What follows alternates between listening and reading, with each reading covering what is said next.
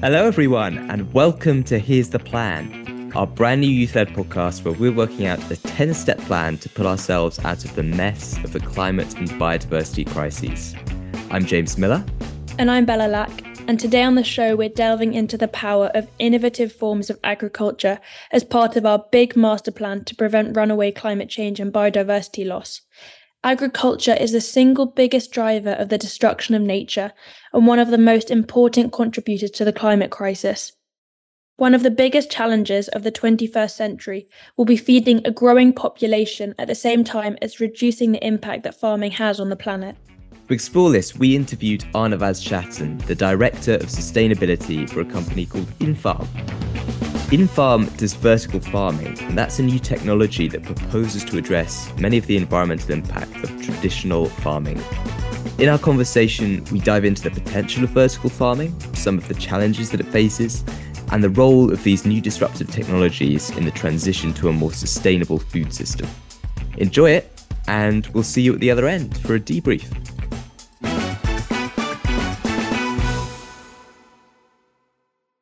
All right, shall we kick off? Just because I'm conscious of time. While I say we're going to kick off, we normally tend to start with a less serious question anyway. And we normally try and think of one that's related to the topic. And we thought something related to food and farming could be a good question. Maybe it might yield some disturbing results. What is your favourite food combination that other people might consider a bit weird? Kind of a boring answer, but an honest one is that I love salty and sour combination. I'm Persian and we make an art form of sour food that's excellent. For example, as a child, my favorite snack was sour cherries and salt. And I know I shocked my Austrian mother-in-law when I encountered some sour cherries in her garden the first time I met her. And I asked for salt. And she thought it's a German language issue. And she said, "You're looking for sugar, right?" And I said, "No, I want salt." And her face was just memorable, really.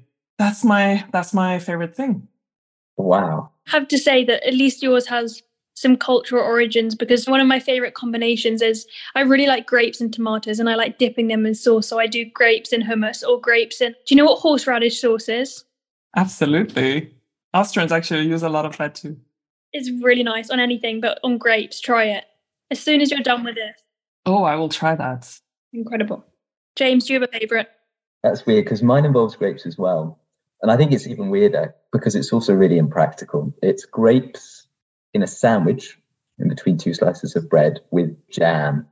Grapes in a sandwich. You lost me at jam. I had you until the grapes on sandwich, but the jam thing, I cannot. It's the jam that you can look past. The grapes in the sandwich was fine. I just don't believe this. I just can't imagine you sitting there willingly. The texture, it's going to be so soggy, the bread. This is getting weirder by the minute. This is getting weird by the minute. Maybe you should move on to what the topic of the podcast is actually about. Do you want to kick us off, Bella? Yeah, I think we should start at the beginning because we have so much to cover, but I'd like to start a bit more personally and know how your interest in vertical farming began. Was there a kind of revelatory moment when you realised how severe the environmental crisis was, or was it you were interested in agriculture and then the environment and you pieced them together?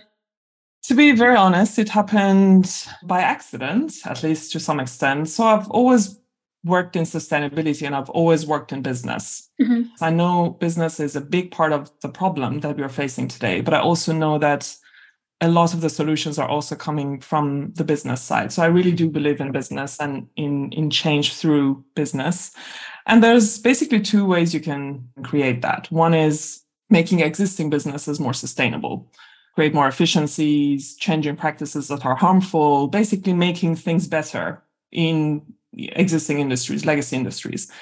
Another way is to create new businesses and new products that are there for their necessity, for creating more sustainability, for disrupting something that's inherently unsustainable. And this is the one I'm even more excited about. So I've been in the paper and packaging world for the first 15 years of my career. And when it was time to move on, I was looking for something that's more disruptive, that's more urgent, that's more serious. And I came across vertical farming and Infarm. And I'm really excited about that because It's not about changing and optimizing and improving. It's about disrupting and it's about transforming. And that is very exciting. Fantastic. Could you explain as well for the listeners who might be sitting at home thinking, what is wrong with agriculture as it currently exists? Why do we need to replace it with something that's totally new and totally different? Why can't we just make those incremental improvements? Could you explain what it is that you think needs to change? Sure. So agriculture is performing a really important, essential, and basic function. It's feeding people. So there cannot be anything more fundamental or arguably more important than that. But it's doing it at an unbelievable cost. It's causing environmental degradation in much of the world.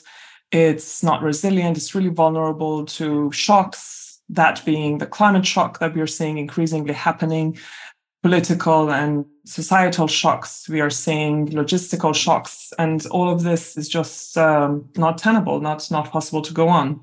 And agriculture can actually be linked to a lot of the alarming environmental trends that we're seeing on a planetary level. And I love to use the planetary boundaries framework because it's one framework that very holistically links environment and human welfare. And there are 3 planetary boundaries out of the 4 that are being breached. Those 3 are due to agriculture. And this is very telling. This means that if we somehow manage to fix our problem with agriculture, we can hope to fix some of the other more fundamental environmental issues that we're facing today. Those 3 are climate change, biodiversity loss, and the biogeochemical flows of nitrogen. All of this can be linked to agriculture. Biodiversity and land is an obvious one. We see it all around us. Too much land has been attributed and allocated to agriculture. We fertilize far too heavily. We irrigate far too extensively. And all of this is harming the ecosystems that we so rely on. And yes, all of this could become irreversible if we don't manage to find alternative solutions that are significantly different to what we have done before. So a few months ago when I saw you speaking at Y, you talked about decoupling. When you speak about decoupling, it's almost as if we're going to remove agriculture from nature and the destruction of nature. And in my mind, they're inherently linked: agriculture, nature, history of human development within nature. Is that something which you think can happen completely, or to what extent can we do that? It's a really good question. To be honest, I don't know if we can ever do it 100%. I'm not even sure it's necessary to do it 100%. I just know that coupling agriculture and nature destructions is not good for humans and other organisms. It's just something that's becoming untenable because there's this one planet that's feeding us and housing us and supporting our livelihoods, and we're actively destroying it. So this game cannot go on forever. I know it's counterintuitive to think removing nature from food, what kind of a food system is that? But with science and technology, we can actually produce food that's not relying on nature to that extent. Yeah. Not relying on sunlight, on soil, and on this much water and on this much fertilizer. This is something that can easily be significantly decoupled, if not 100%. And vertical farming is a really good example of how that can happen. I know that personally, I hadn't heard about vertical farming until about a year or so ago. Mm-hmm. And I'm sure there'll be people listening who haven't either. Could you, just before we dive into some of the ways that it can be used to decouple farming's impact from the natural world, could you just explain what it is for the layman? Sure. Vertical farming is basically growing food indoor in a highly controlled environment. So there is a wider umbrella called Controlled Environment Agriculture, or CEA. And under CEA, you have a number of different farming practices.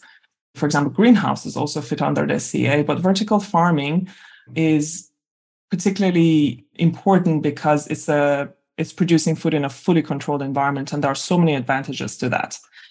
You're basically isolating that farming from the elements. You are creating food that's not relying on a favorable climate condition, on the natural cycles of crops, on the perfect temperature and humidity out there, on very particular soil conditions. you're basically creating something that you have full control on. This also means that your food system is not so vulnerable to disease and pest. You can have that controlled environment isolated from pathogens. That also means you don't need to fertilize too much. You don't need to use chemical pesticides, for example. So vertical farming, ultimately, it means you can produce food very efficiently and independently of the climate conditions outside. Do you think with a population that's going to boom within the next few decades, we'll be able to meet the whole population's calorific needs using just innovative techniques like vertical farming?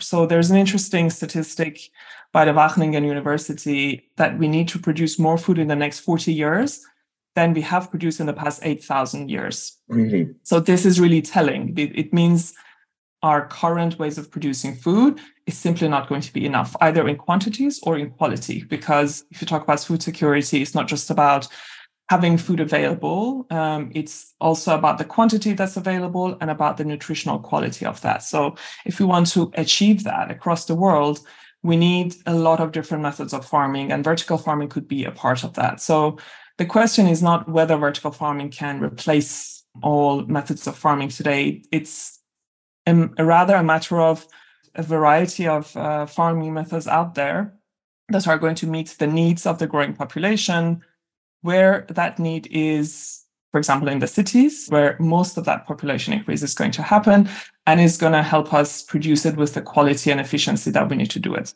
Absolutely. And on that idea of the fact that we need to feed a growing population and produce so much more food in the coming decades than we have done throughout recent history, as you said, it's a case of we need to increase yields. If we don't increase production in the same area, then inevitably we're going to spill over. We're going to have to destroy more natural environments, and we can't afford that. One thing that I think really interests me, and one of the main appeals I see of vertical farming, is that land sparing potential, the fact that we might be able to concentrate food production in a much, much smaller area than we have done before. Could you talk a little bit about what kind of potential vertical farming raises in that respect? Absolutely. You touch on a really important point, because food at the moment is taking up too much land.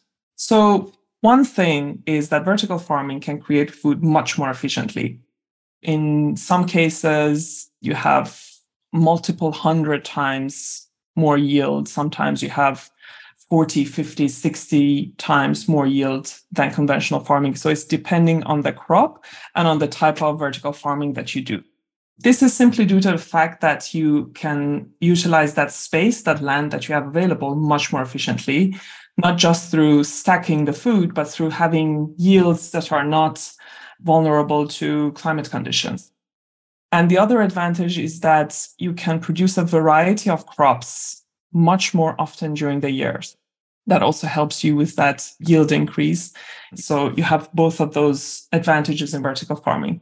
Another, and perhaps in some areas more important difference, is that vertical farming does not need prime land. It does not need arable land. It does not need land that's rich in any feature. It can be degraded land. It can be abandoned land. It can be a warehouse style land in the city or outside the city. So it doesn't have to be basically good quality land. And this is the main advantage. So if we can utilize any given space in a city or anywhere else for food, that means our food doesn't have to compete with biodiversity, with city development, none of those things. You talked about disruption earlier, which is really exciting because the system we have is defunct and it's just not working. But with the advent of something new and exciting also means that we're leaving certain industries behind and certain groups of people. And I was wondering whether you see lots of resistance to vertical farming. I think vertical farming is still too small to tell whether there's going to be a lot of resistance. On the consumer side, I expected there to be actually more resistance, raising objections as to food that's not coming from a traditional source, but is coming from high-tech environments. But interestingly, there has not really been much of that, but it's probably also soon to tell. The other important aspect is what happens to all the jobs and livelihoods that are traditionally formed around agriculture. And I think, again, this is not a concern because vertical farming is not there to replace jobs and livelihoods. It's there to become another solution that we need. As we discussed before, we'll need a variety of ways of farming, variety of methods of producing food, and all of it is going to be necessary. Plus, if you consider the climate impact, you'll see that climate change and loss of biodiversity is actually going to destroy some of those sources of food production anyway. So if vertical farming has to replace them, that means it's fulfilling a need that's not otherwise being fulfilled. Plus, I think it's all about the transition, how to make that transition. And that transition does not have to leave people behind. Vertical farming can be a method that even existing farmers, traditional farmers, can adopt to either complement their way of producing food or to replace it in time. This is something that can be adapted to different areas, but it is definitely creating a new market, and it's definitely creating new, higher skilled, better paid jobs for the urban farmers. Yeah, you also made a really interesting point, which is quite hard to get across to people in terms of any environmental action, which is that right now, all these solutions, although it seems disruptive, they're so minimal compared to the changes that will happen down the line in 20, 30 years' time if we don't latch onto these solutions. And it's hard for people to grasp that long-termism, that yes, this seems big, but proportionally, it's so much smaller than what will happen if we don't do anything. Exactly.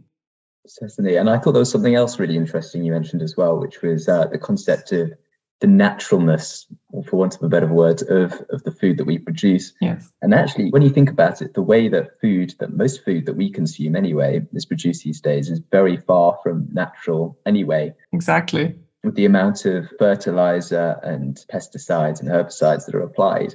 But what I think is exciting about vertical farming is that you can circumnavigate that problem to an extent, can't you? You can both have that high yield that we discussed, but you can also avoid a lot of the application of herbicides and pesticides and fertilizers that have such harmful impacts. That's exactly right. This is, again, one of the key strengths of vertical farming. Because you're producing food in a highly controlled environment, you can influence everything that goes on in that production environment. You can control the temperature, the humidity, the pH levels, you can control the nutrients, you can control the lights, you can control pretty much everything. This also means you don't need to rely on a lot of chemical pesticides and a lot of fertilizers to create the yield that you need. This is really huge because, as you know, disease and pests and pathogens are one of the key reasons why a lot of food is lost in the supply chain. So imagine, of all the food that we produce globally, this is according to the FAO, almost a third of it is lost somewhere in the supply chain. At least 10% or so is happening right at the harvest level and pre-harvest level. A lot of it because of pests and disease. So when it happens, it directly leads to a lot of wastage and a lot of loss of livelihoods. Again, these are things that we want to remove from the food supply chain. And vertical farming, and generally CEA, can significantly improve that. A subtly different point is that also having controlled environment agriculture, does it lend additional resilience to things like pathogens, like climate disasters, like shocks in the supply chain compared to conventional farming? Is that something that's going to become much more important in the coming decades than we perceive it to be right now? Absolutely, very much so. We're seeing this with our current food system, right? Other than the fact that our food system has such a heavy burden on our natural ecosystems, we also see that food system is actually really fragile. It's really vulnerable. We saw it very clearly with the pandemic and with the Ukraine crisis, how much it disrupted the food supply chain, how much it created a rise in the FAO food price index, how many shortages it created around the world. We saw the problems that it caused. And this is all because our food system is so highly globalized and so lengthy and so fragile that the smallest shock can actually disrupt it on a really significant level. Resilience is going to be probably the defining term in how we do everything in the next few decades. And we need that resilience built in our system, a supply chain that's built like that, highly globalized and highly efficient, but actually really vulnerable, is not going to be a good method for future, especially given all these challenges that we are facing and will continue to face. So vertical farming will increase resilience in terms of the natural system, but is it shifting the burden onto the energy sector rather than being reliant on natural systems instead?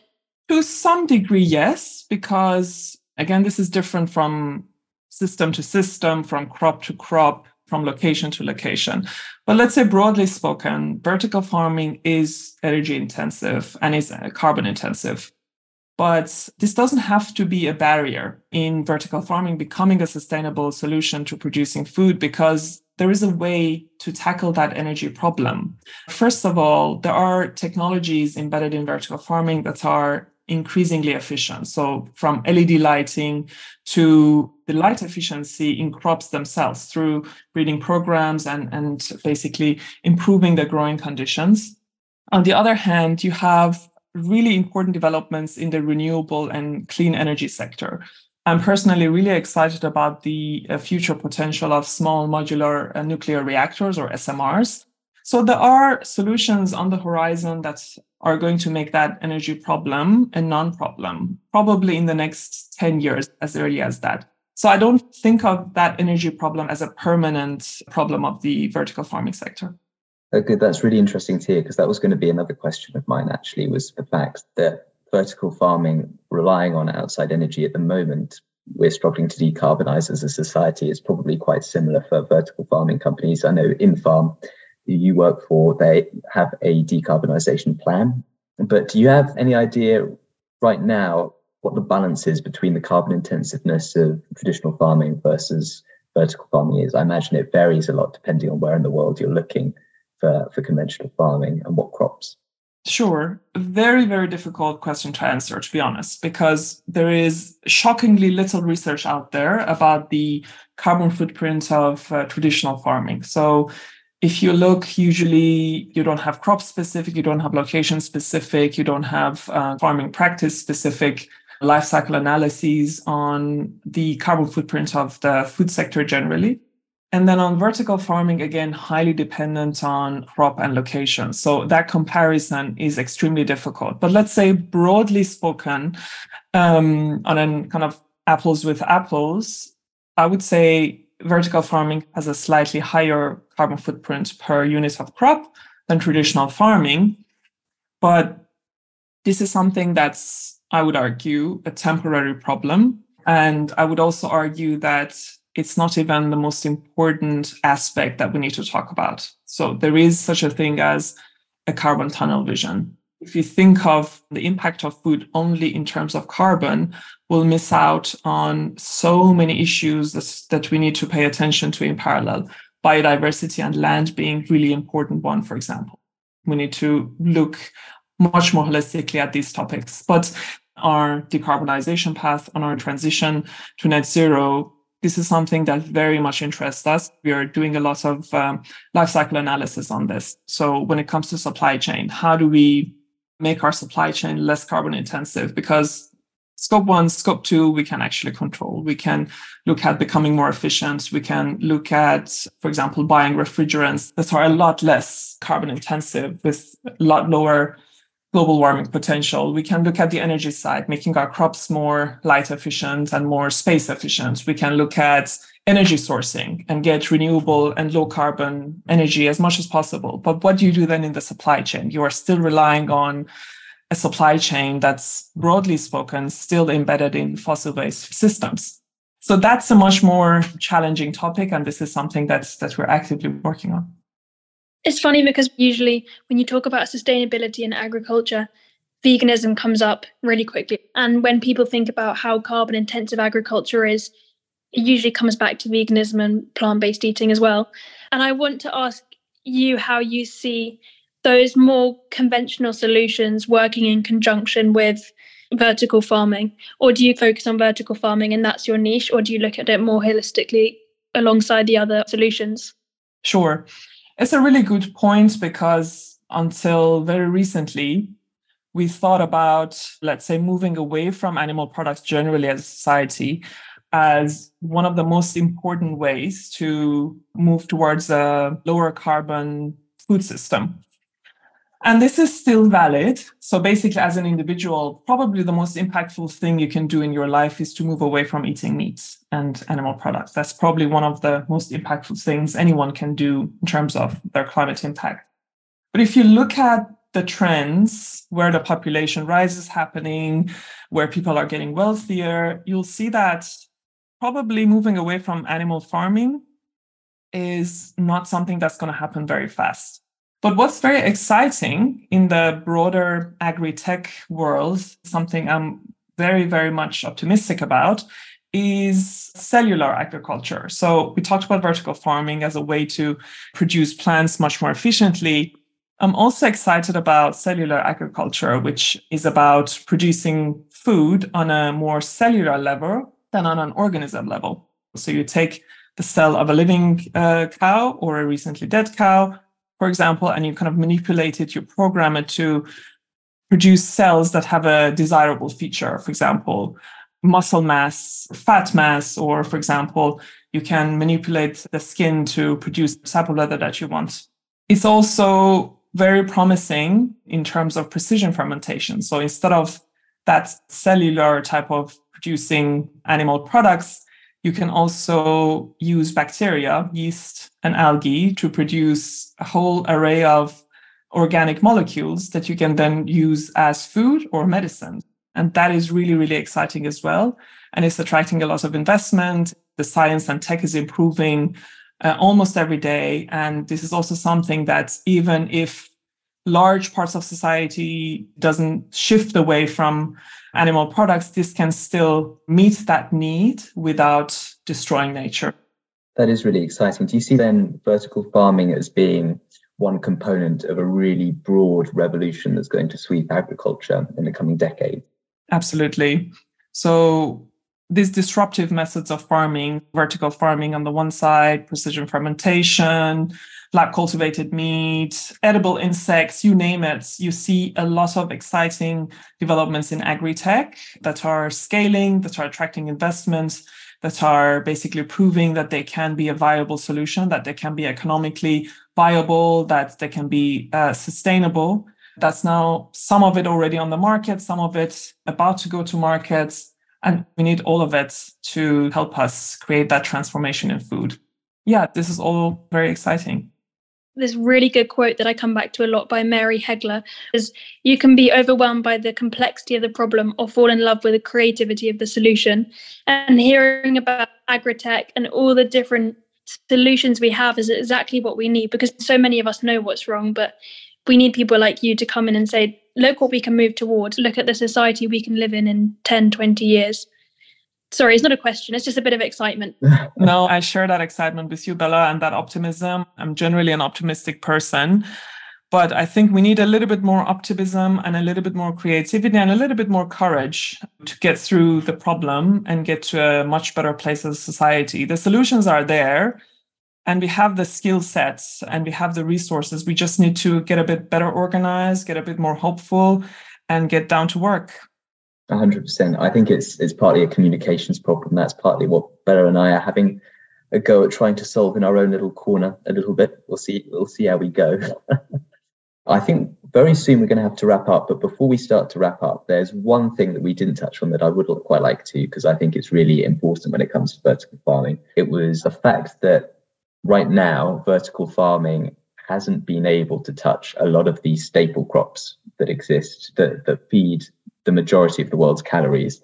And unless we start to be able to produce those staple crops using vertical farming, we'll struggle to make a real dent and a real difference when it comes to the impact that farming has on the environment. Could you talk a little bit about why that's a problem right now and to what extent you think it's a solvable problem? Absolutely. Really good point, James. I'm glad you mentioned it before we wrapped up.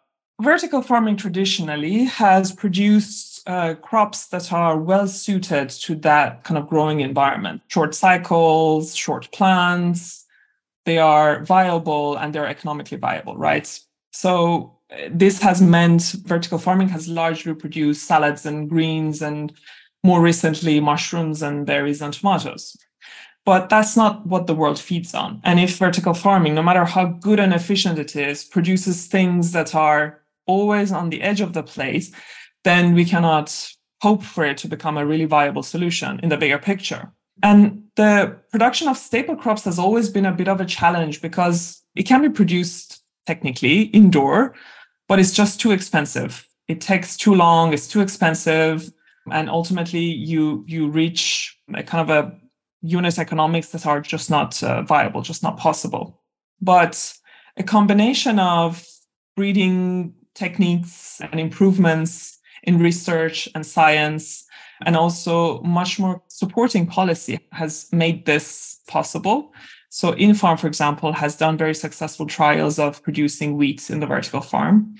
And the results are very exciting. So we hope to be able to commercialize it within the decade. This needs, as I said, more research, more funding, but it's definitely on the horizon. So this is something that will be a game changer. It will make vertical farming suddenly in the business of producing maize and wheat and rice instead of just salad greens. And this is definitely going to create a dent. Just to wrap up, you've given us so many solutions already, but we like to end with something really concrete. And what we ask every guest is if you could ask for one change or an action from the individual, from corporations or companies, and then from the government, what would you say to each of those different groups? That's a tough one. For the individual, I would ask people to make more conscious choices when it comes to food. I'm not even prescribing what people should eat. I'm just saying when you reach out for that food on the supermarket shelf or you're cooking something for yourself, just think about it for a moment. Do it consciously and actively rather than passively just because it's a habit. But maybe more importantly on the individual level, I know you asked for just one, but I think it's important to think about what we can do in this society in this time. I think if we have skills or interest, if you have a role to play, if you can contribute somehow to some of the challenges that we're facing, I think we should do that. From the governments, it's a simple but hard thing, and that is make policies that are rooted in evidence and in facts and in science, not legacy, not any of those things that all too commonly drive our policies, especially in the food sector.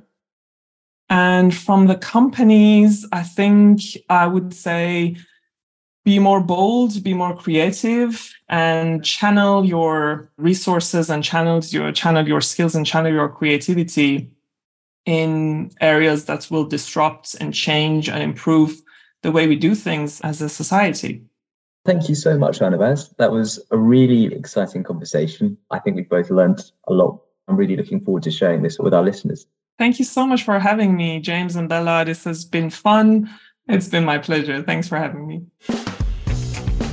I don't know about you, James, but when I was younger, my idea of sustainable farming, agriculture was organic farming. I learned a bit about fair trade, and it was this narrow vision of where farming could go.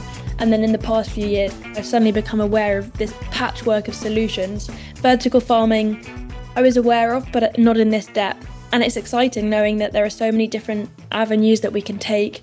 It wasn't all good, and I think we need to debrief about what we learned.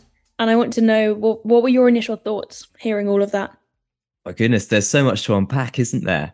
Yeah, well, I think as like an overall consensus view, I think Arnavaz's summary was clear that it's a solution that can be applied in certain situations to deliver massive benefits. And as you say, it will need to be part of a wider patchwork of solutions. And we can delve into what some of the other ones of those would be. But yeah, in terms of what overall I think about vertical farming, some of the major benefits that it affords, in summary, I think would be that you can produce crops in a much smaller area. You need much less water to do it. You can get around the use of pesticides and fertilizer and herbicides and fungicides, which is really important. And it can do a lot in terms of food security. So I think it has a lot of very positive features that are really exciting and that we should seek to exploit. But also we should be aware of the problems that Arnavaz raised. As you mentioned in the interview, actually, it ties in our food security a lot with energy security. And I think some of the problems that can cause have been exposed in the last year when a lot of these big vertical farming companies have gone out of business with fluctuating energy prices. And we need to think about all the resources and materials that are going to go into the construction of those vertical farms as well. Yeah, it's so complicated. There's so much to unpack. What did you think about it? Yeah, I agree with everything you said. I think there was one little discrepancy in the conversation, which is that at the beginning, Arnavaz said that we need to disrupt agriculture, that we can't simply transform the current conventional model. We need a whole new model. But later in the conversation, we said that vertical farming won't displace current jobs or cause any discomfort in the form of unemployment. And I think disruption, by its nature, will cause discomfort, because for a shift to happen, we're going to have to move away from the old destructive forms of agriculture. We touched on this ideal new form of agriculture without the pathway of how we're going to get there, especially on the scale that Arnavaz mentioned, that we need to produce more food in the next 40 years than we have in the past 8,000, which is massive. A statistic I've never heard before. I don't know. Have you? No, that's crazy. Yeah, and we talked about this patchwork that you mentioned, that there are a variety of farming methods out there to meet the needs of a growing population. It's not conventional farming or vertical farming, it's conventional farming or this whole patchwork of new forms of technology, new forms of permaculture and agriculture. So this is not just a farming revolution, it's a bit of a thought revolution as well, to try and get people to think differently about how they visualize agriculture and what it could be rather than what it currently is. Definitely. I think this is going to be the huge challenge. I think overall, what we need to do, the way that I see the shift that we need to make in the overall food system, I see there as being three key components to it. The first of those is increasing the intensity of food production. One of the most important things that we can do as we continue to feed a growing population is to continue to increase the amount of food we're able to produce on the same piece of land. Because if we don't do that, the only way that we're going to be able to meet that food increase is through encroaching more on natural habitats, and that will only drive the destruction of nature. Historically, increasing the productivity of agriculture has spared more than 1 billion hectares of land since 1980. That's a crazy amount. I think it's more than the whole area of the United States of America. It's insane. The second thing is that we need to decrease the impact that intensification has on the planet. With fertilizer use, you get eutrophication, where nutrients leak into lakes and rivers and wrecks ecosystems. Pesticides, of course, that cause insect populations to plummet, and especially the pollinators that farming relies so heavily on.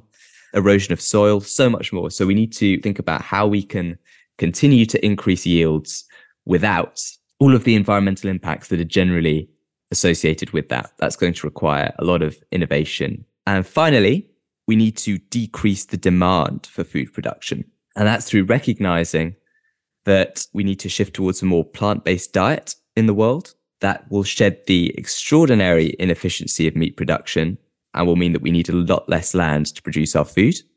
But it's also recognizing things like the fact that actually we're already producing more than enough food around the world to feed absolutely everybody, to feed a population, in fact, of about 10 billion people. It's just that a third of it is wasted around the world. So we need to address food waste, not only at the consumer side, but also all of the structural reasons that underlie that food waste. Things like the politics of food prices and international trade and all these things that I don't really understand very well. That's something I wish we'd had the opportunity to dive a little bit more into in this episode, but something that I want to read up more about afterwards. I think so much of what you mentioned is based on the fact that we need to transform financial mechanisms, and that involves companies, governments redirecting their money and what they subsidize. When I was in France in 2019, and lots of the farmers there working on intensive farming, they were farming rabbits, which is a much bigger market in France than it is anywhere else in Europe. They were farming rabbits, and lots of these farmers were committed to this intensive form of farming because they were being subsidized. So lots of the individuals who are working in these unsustainable areas aren't working there because they're passionate about what they're doing. It's because that's where the flow of money is going. They're doing what they can to feed their families, and that way of farming is what's being subsidized. And they felt like they weren't living aligned with their values, and they knew what they were doing was wrong, but they had no way to change. They're trapped. And I think this comes back to what Carlos Manuel Rodriguez was talking about last week, which is about how it's all about the incentives, and it's about rewarding farmers and landowners for doing the right things rather than the wrong things.